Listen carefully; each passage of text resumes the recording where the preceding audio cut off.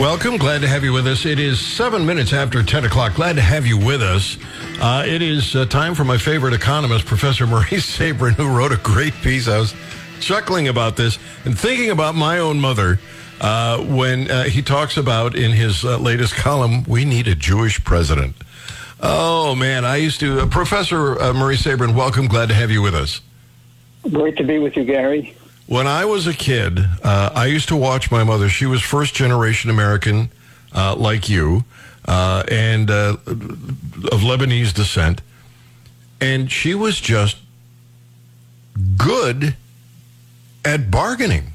She would take a stab at cutting a couple of bucks off of anything, and it worked. I watched her go to the West Side Market in Cleveland and dicker with people about vegetables when she was buying them. I mean, she just never stopped. Some people are good at it. And you say culturally, Jewish people are good at this, and you'd like to see a Jewish president someday. Well, that's what we need, Gary. It looks like non-Jewish presidents have failed the American people because all they do is run the government on a retail level, and we need to run the government on a wholesale level. I love the last line in the column.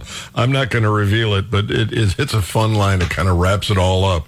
You said your parents were good at getting the most out of their dollars in the marketplace. You'd watch your mother, especially, I don't know, maybe women are better at this than guys. But your father was good at it, but your mother is the one you highlighted here. Welfare, go ahead.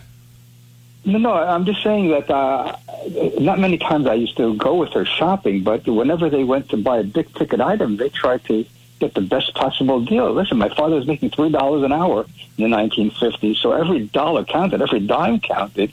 So they had to be very, I don't know if the word is frugal, but they had to watch every dollar that they earned and what dollars went out. So unfortunately, I didn't brace as much as they did in terms of buying things, but my mother was really good at it. And the way she did it is the store owner would say the price, and my mother would say, I don't think so. And then she would walk out the door, and they would come back and give her a price. So that's the way she did this thing, and she was very successful at it. She helped us when we first got married. We were buying things for the apartment, and she went with us to buy a few things. And I've learned that even in the big box stores, you could negotiate if it's a big ticket item. But the small items, you probably don't have to worry about. But listen, we all know that the MSRP of cars is just a starting point, except if it's a hot automobile market. But some people are very good at negotiating car deals, and you try to get the best possible deal possible because it's your money. You want to make sure you get the best value, and you don't want to throw money around. For the average person, every dollar that they earned is a lot to them because they're not making $1 million a year. If they're making $60,000, $80,000 a year in America, they're just getting by. Yeah, and I remember my mother reducing car salesmen to tears. And she would, I will tell you a story. I'll call you after the show and tell you a story about my mother buying a Cadillac, and they called the police on her. Maybe I should, you know what, I'll tell the story right now. I will tell you the story. My mother went to a Cadillac dealer in Akron, Ohio. She had been to 3 Cadillac dealers in Cleveland. She found a Cadillac in this dealership. I won't mention their name. And she bought the car, and on the way home, this car just fell apart. Brand new sedan DeVille. 25 miles later, the car is on the side of the road. The dashboard is lit up like a Christmas tree. Steam is pouring out. So she said, I want my money back. And there was just a case in the news about a guy who had bought a Vega and stored the car for years trying to get his money back, and the court said no. I said, Mom, you're not going to get your money back. Let them fix the car. She said, nope, I don't want it. She went back to the dealership, and she had cancer at the time, and she had this cast on her back. And she stood in the middle of the dealership floor and said, this dealership sells lemons. I have cancer. I'm dying. I could go to a junkyard. I can remember, I could go to a junkyard to buy a car that doesn't run. I didn't have to come to a Cadillac dealer. And she said, and if I can afford to pay for this car, I can afford to tow it up and down in front of the dealership with a sign up on top that says, this dealership sells lemons. Management came out. Mrs. Nolan, please come back to the office. I want my money back. And they literally called the police because she wouldn't get off the floor. And customers would come into the dealership, hear my mother rant, and walk out the door. Finally, they said, we'll call you by 4 o'clock this afternoon and let you know what we're going to do. And at 4 o'clock that afternoon, the dealership called and said, the check is in the mail. We're taking the car back. Talk about tough to deal with. Huh? Well, this is the thing: is most people don't have that fortitude, or they don't have that staying power. Because what are the first two rules of business? Warren Buffett always says: number one, the customer's always right, and number two, check number one. and there are companies that will bend over backwards. I'll give you an example. I'm going to use the name of the store right now: Best Buy. We bought a refrigerator from Best Buy several years ago when we were living in New Jersey in the apartment, and before we moved to Florida 2.5 years ago, the compressor went on the refrigerator, and so we called them up and they said, well, it's out of warranty, so we bought a new refrigerator. Then we got a letter saying we made a mistake, so we're going to refund you the money. And I've been a Best Buy customer ever since. Wow, yeah, that kind of treatment. All right. This is why companies who have good marketing and business savvy will have customers for a lifetime, because they know that the customer is the key to their business. You lose customers, you're out of business. That's absolutely right. Did that, we would have a stronger economy, and if we get the government out of our way, as I've been writing about for 50 years or more, we'd be in much better shape. And I think we're seeing this playing out now in the automobile strike. The government has just screwed up, to use a technical term, the automobile industry, and they just have to get out of the way with all the mandates with EV and all the green energy stuff, and just let the consumer decide what type of automobiles they want. I'm not opposed to unions as long as everything is voluntary. I volunteer to join. The business volunteers to do business with the unions. I just don't like anything being mandatory. So let me ask you, with your background, what is the advantage to these unions for the consumer? Oh, nothing. Nothing. I mean, the thing is, most people don't understand economics. Most people think that companies set prices. And the Austrian School of Economics points out that, no, the consumers set the prices because of the concept of subjective value. I'll give you another example. In 1972, we took a vacation in Spain. And there's a wonderful store in I think it was Barcelona, Cortes Inglés, a beautiful store. It reminds me of Nordstrom's. And so we went there, and, we didn't go there. Right next to the store, there was a street market. And this woman, I'm speaking my broken Spanish, and I'm looking at a nice leather jacket, and she tells me the price, and I say, I don't think so. And she says, this item sells for this amount of pesetas in El Cortes Inglés. So I said, I'm not in Cortes, I'm not in the store. I'm in this hot cobblestone street in the open air, and she says, seguros, you're right. And so I bargained down the price of whatever it was for a nice leather jacket. But that's the whole point. When people go to a fancy department store, they expect to pay a high price because of all the ambiance and the quality of the products that they're buying there. And so when you go to a flea market, you don't expect to pay a high price because it's not the ambiance that you get in the Saks Fifth Avenue or Nordstrom or Bloomingdale's or whatever. And so the consumer sets the price of the product, not the producer, because if that was the case, why wouldn't all the producers set their prices at outrageous prices? Because there's a thing called the demand curve, and people will not buy items. Hello? Professor? It's too expensive. I'm not going to buy it. Yeah. All right, we lost you there for a second. I got a couple more economics questions here, but I'm up against the clock. Can you hang on for a few? Sure, absolutely. All right. Because I think labor is a commodity, just like steel and aluminum and rubber and glass when you're building a car. And it's, you look for the best deal on all of these things. Why can't you do that with labor? I do that when I'm shopping. I don't know. Yep. We'll kick that around in just a minute with Professor Murray Sabrin on the Gary Nolan Show, the Zimmer Radio Network. Professor Murray Sabrin, our guest, welcome. Glad to have you with us. 20 minutes after 10 o'clock, America needs a Jewish president. It's funny, but it's true. It's a great piece. You can read his columns at murraysabrin.substack.com. Get his book. It's a fascinating book about his upbringing, his childhood. And you're going to be speaking somewhere, I think in Florida, aren't you?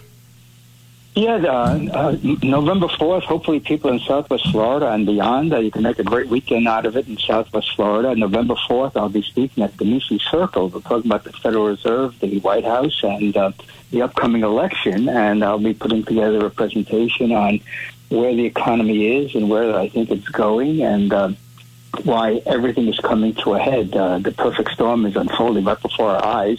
And I think future historians will say that the 2020s will be remarkably similar to the 1920s, and we know how that decade ended. All right. So if anybody wants to attend, how do they, do you have a website or something they can look up? Well, on my Substack piece that I wrote yesterday, that's at murraysabrin.substack.com, there's a link to the registration for the Mises Circle November 4th in Fort Myers, and anyone within 100 miles can get there in less than 2 hours, and it starts later in the morning. So hopefully a lot of people who are listening from the South Florida area, anywhere from West Palm Beach down to Miami up to Tampa, can go, and seating is limited, so get your registration in early, because it's not, we don't have 1,000 seats, so we just have about 100-plus seats for the audience, and there'll be 3 other economists there giving their viewpoint on the economy, so it should be a very informative thing, and you can meet some of the top people at the Mises Institute who put together a 40-year organization that is second to none in analyzing the economy and offering solutions to the welfare warfare state we have today. All right, let me get back to labor. If a car manufacturer is going out to buy steel, they shop for the best price on steel or glass or plastic or whatever product it is. Shouldn't they be able to do that with labor? Well, absolutely. I mean, this is why accounting is so important, because first of all, you got to figure out what are consumers willing to pay for my product. So that's the starting point.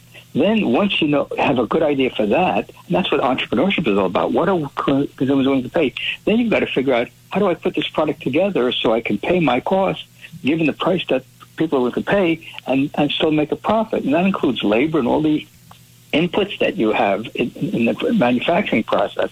And this is always a trial and error thing with companies. I remember going to stores, Gary, and you go to the store, and what do you see? A new product is out, and they have it at, let's say, $200. And nobody shows up to buy it. So then the company lowers the price to $175, and they see what the demand is at $175, then at $150. But in the meantime, if they produce the product at a very high cost, they're not going to make much money if they're selling it for $150 and it costs them $149 to make it. So entrepreneurship is the key, and entrepreneurship plus labor gives you a great outcome. And this is why labor and capital have to work together with entrepreneurship, guiding the ship, so to speak, of every company in America. The people on the left would argue, Professor, that that's going to create a race to the bottom. If they can go out and shop for the best price, the lowest cost labor, that it's going to just create this race to the bottom. Everybody will be in poverty, and it will destroy the economy. This is so absurd, because all you have to do is go to Haiti. Haiti has the lowest wage costs in the world. Why aren't all companies going to Haiti to manufacture their goods? Because Haiti doesn't have the infrastructure, they don't have the legal structure, they don't have a highly skilled labor force. Therefore, people are not going to Haiti to manufacture their goods. They're going to places where you have all the things necessary, a good legal system, infrastructure, a well-educated workforce, a sound money that you need in order to make your transactions. This is absurd. If you look at the history of America, labor has been, the standard of living of workers have gone up tremendously the last 100 years, absolutely tremendously, from 100 years ago, from right after World War I to the present. Workers today, I mean, you go to communities where you have a lot of blue-collar workers. They may have second homes, they may have boats, they may have 2-3 cars in the driveway. If you're in a high-tech industry like oil automobiles where the workers making $50, $60, $70 an hour. I mean, I've heard stories of car technicians at the dealerships making six figures. These are kids in their 20s, in their 30s, making six-figure salaries being an auto technician at dealers. So there is plenty of opportunity for people to use, quote, labor to make incredible amounts of money that their parents could never have dreamed that they would be making. By the way, people, you were speaking of Hades. People have been telling me to go there for years. At least it sounds like go to... Well, never mind. It's a little hot down there anyway. My point here is that if you underpay your labor, yeah, you begin to suffer a lack of... You've got productivity problems because the good workers will go somewhere where they can get paid what they're worth. Absolutely. If you overpay, then you're losing profit and you're in trouble again. So we don't need the unions. We just need the free market. Well, that's it. I mean, unions are doing two good things. They have great picnics, and they cause unemployment, because we know that during the Depression, and this is the amazing thing that people don't know their economic history. During the Depression, companies that kept wages up when we had a deflation, their unemployment rate skyrocketed. And companies that cut wages because costs were falling and prices were falling, unemployment was minuscule compared to the average in the country. So again, the concept of supply and demand is always going to work in the marketplace, because that is the foundation of how we transact goods and services in our economy. And when the politicians try to override that with minimum wage laws and rent control and what have you, they cause all sorts of problems, shortages of surpluses. We saw this during the oil crises of the 1970s. The government screwed up the oil market. Now oil is available, gasoline is available. Of course, it's higher price than it was a couple of years ago because of Biden's counterproductive policies. But if you have a free market, supply and demand will be in balance, and people will pay, if they can, for things that they want. And if they can't afford them, then they save or they go into credit card debt, which is a whole nother story. I'd love to have taken your classes. I would have missed a class. Professor Murray Sabrin, thank you for being with us. Appreciate it. We'll chat with you again next week. Absolutely. Great to be with you, Gary. All right. Take care. Professor Murray Sabrin. Wouldn't it have been a fun class? All right. So Democrats keep saying, well, there's just nothing that's tying Hunter Biden to Joe Biden. There's just no connection anywhere. It just isn't happening. And so they are, kind of, I guess they're gaslighting us. I guess that's what the Democrats do all the time. But now something new has popped up. And I think it gets a lot closer to Joe Biden, undeniably closer to Joe Biden. I wonder how the Democrats are going to respond to this. I know. You know? I know, yes. I already know exactly what they're going to say. I've sniffed them out. No, don't tip the hand there, buddy. No, I won't yet. But yeah. So we're going to get to that segment in just a couple of minutes. We'll get you up to date first about what's going on around town and around the world. And then we'll have a little conversation about some polling data and censorship. So that's coming up. But before I even get to that, I want to talk to you about the Food and Drug Administration, a great piece in the Wall Street Journal. And it is exactly what I've been telling you. For years, I've been preaching that the Food and Drug Administration kills more people than it saves. Yesterday, there was a column talking about how perverted the marketplace is for antibiotics. You come up with a brand new antibiotic, a stronger one, you can't market it. You go out of business. And it's all because the government's involved. This article today deals with those maladies that, well, they're called orphan drugs for a reason. Because there aren't a lot of people who are affected by these maladies. And there are pharmaceutical companies who have come up with some great products. But they can't get past the Food and Drug Administration. I'll share that with you probably in the next 10 or 15 minutes on the Gary Nolan Show, the Zimmer Radio Network.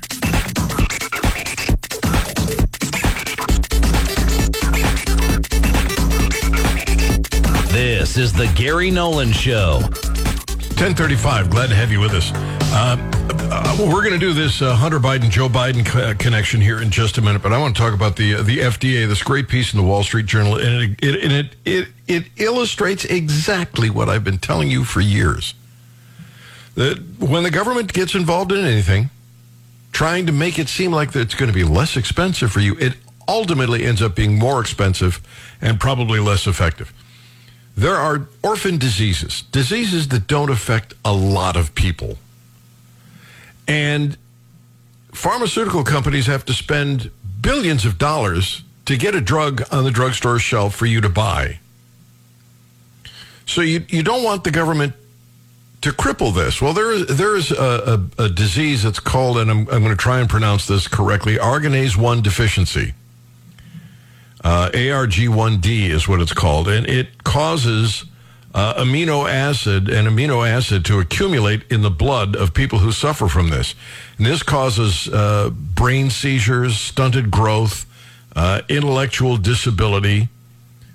And a pharmaceutical company has come up with a wonderful drug. Apparently, the results are fabulous. The Food and Drug Administration won't even consider this pharmaceutical.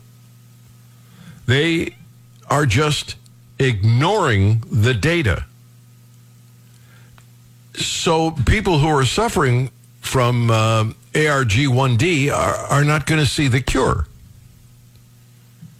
This is really, it's painful to believe that your government is killing people and crippling them, but they are.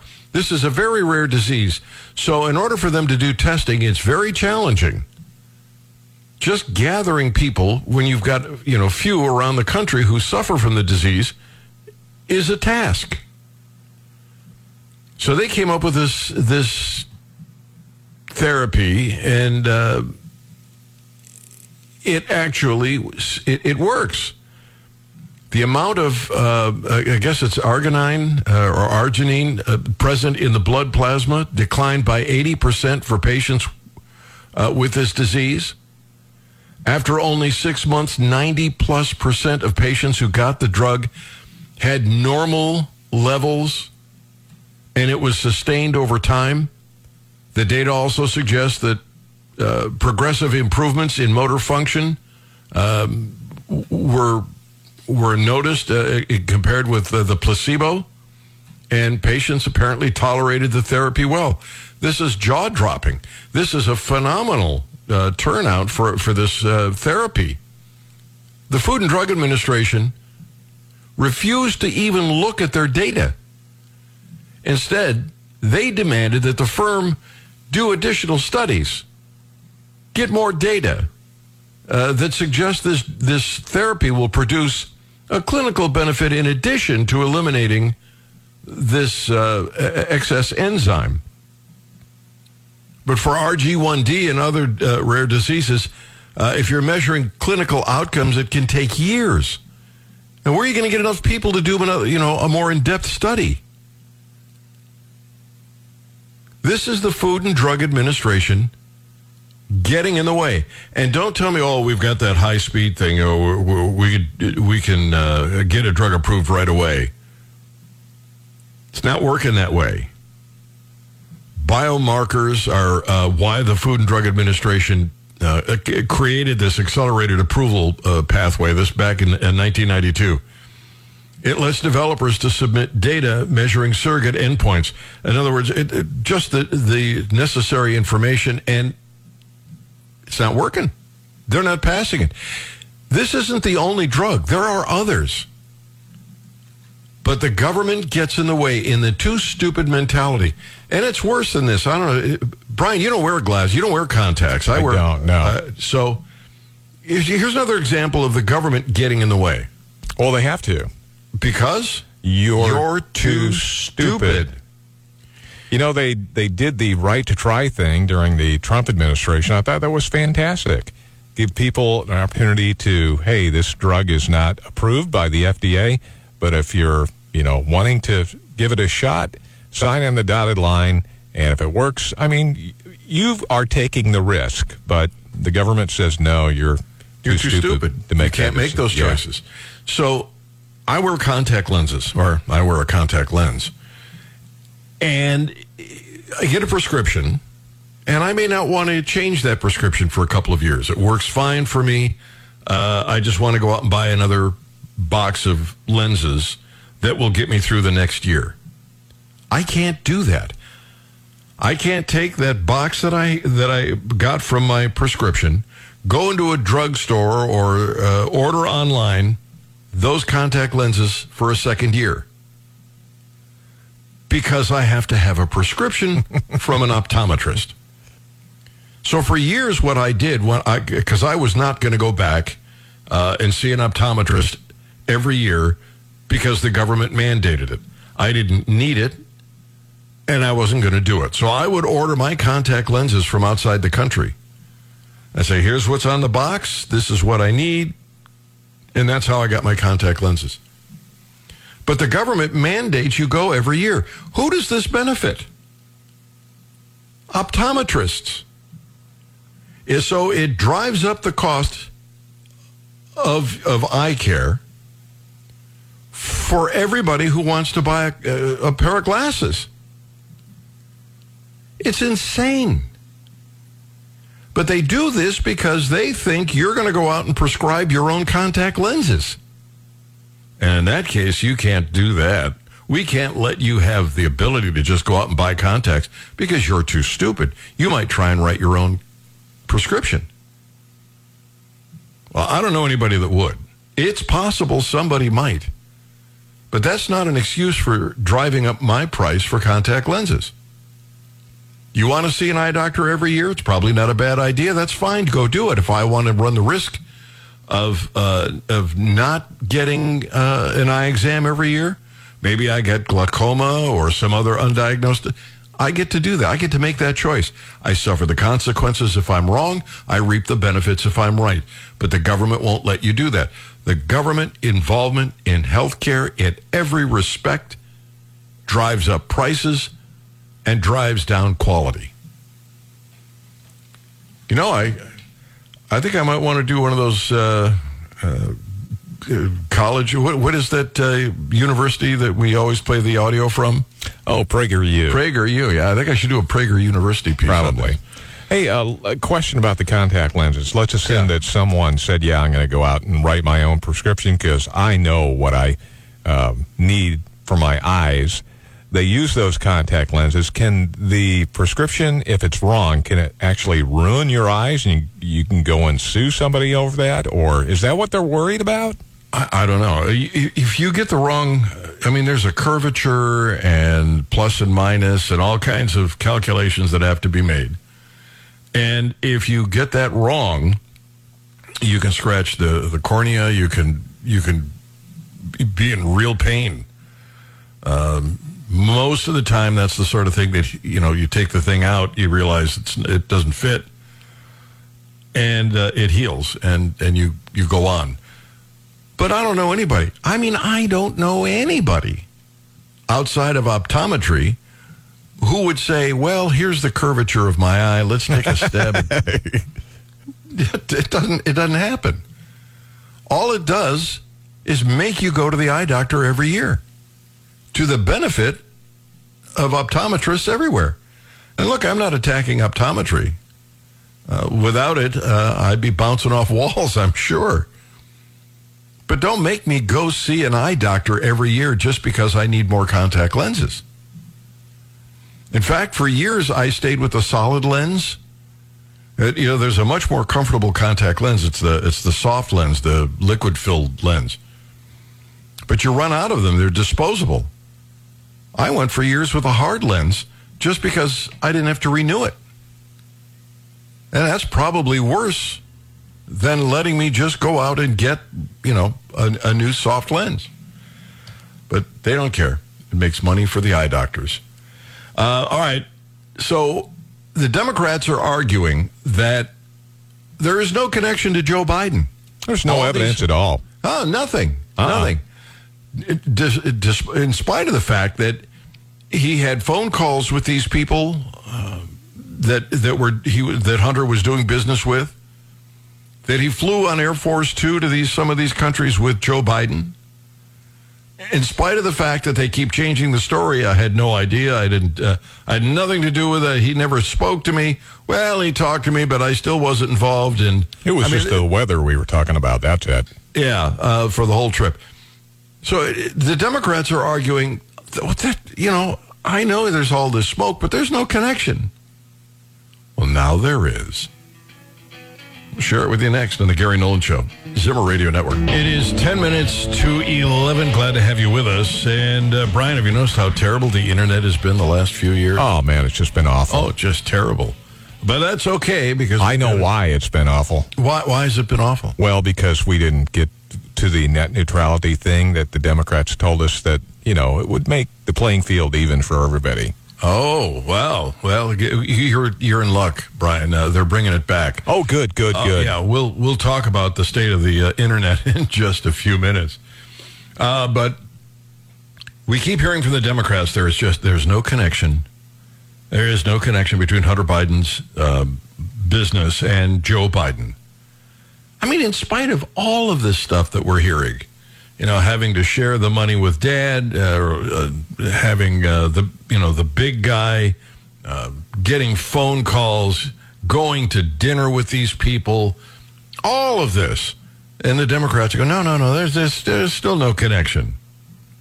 Well, now there is, because apparently Hunter Biden got a wire transfer from communist China, and it came to Joe Biden's house in Delaware, where he was living. It just keeps getting closer and closer. Now it's under his roof. But there's nothing to fear, nothing to see here. It just keep moving. Biden's Delaware home was listed as the beneficiary address on 2 wire transfers to Hunter Biden from communist China. James Comer, who's the chair of the House Oversight and Accountability Committee, got these bank records by using a subpoena. Hunter got payments from Beijing in 2019 when Biden was the vice president. And they used his Wilmington, Delaware home. You can't tell me there's no connection. I can explain that. Really? The guy got $250,000. Yeah, it was, Hunter was living at that house at the time. Yeah, and he was just, filling that out as a secondary address, kind of. Yeah, he was so broke that he had no place else to get $250,000 delivered to his door that he had to go to his father's house. Yeah, I mean, China was so interested in his artwork that, they were just sending him money via wire transfers, and it was pretty lucrative for them. Yeah, I imagine. And Burisma was just so lucky to get a guy who is an expert on I know. Oil. Isn't it kind of ironic that Mr. I don't want gasoline-powered engines and I want to stop drilling for oil, that his son made millions of dollars? I know. On Burisma? Can't make it up. Yeah, but this has nothing to do with Joe Biden. It's just coincidence. How can they possibly want you to believe all of this? It just doesn't make sense. There was this push by the Obamunist to write this net neutrality law and act as though it is somehow a utility that needs regulated. And without net neutrality, the internet is going to collapse in on itself. Speeds will be slowed down. There will be all kinds of things that happen that shouldn't happen. If the government just gets involved, everything will be okay. Well, the FCC, Donald Trump apparently killed that with Agent Pay. I knew I'd get that right. He rescinded the net neutrality rules. And yet somehow the Wall Street Journal says the internet is working faster than ever. But President Biden, now back in control of the FCC, is going to fix this problem that doesn't exist by reimposing net neutrality. I'm sorry, you're going to fix something that's not broke? Yeah. For what purpose would that be?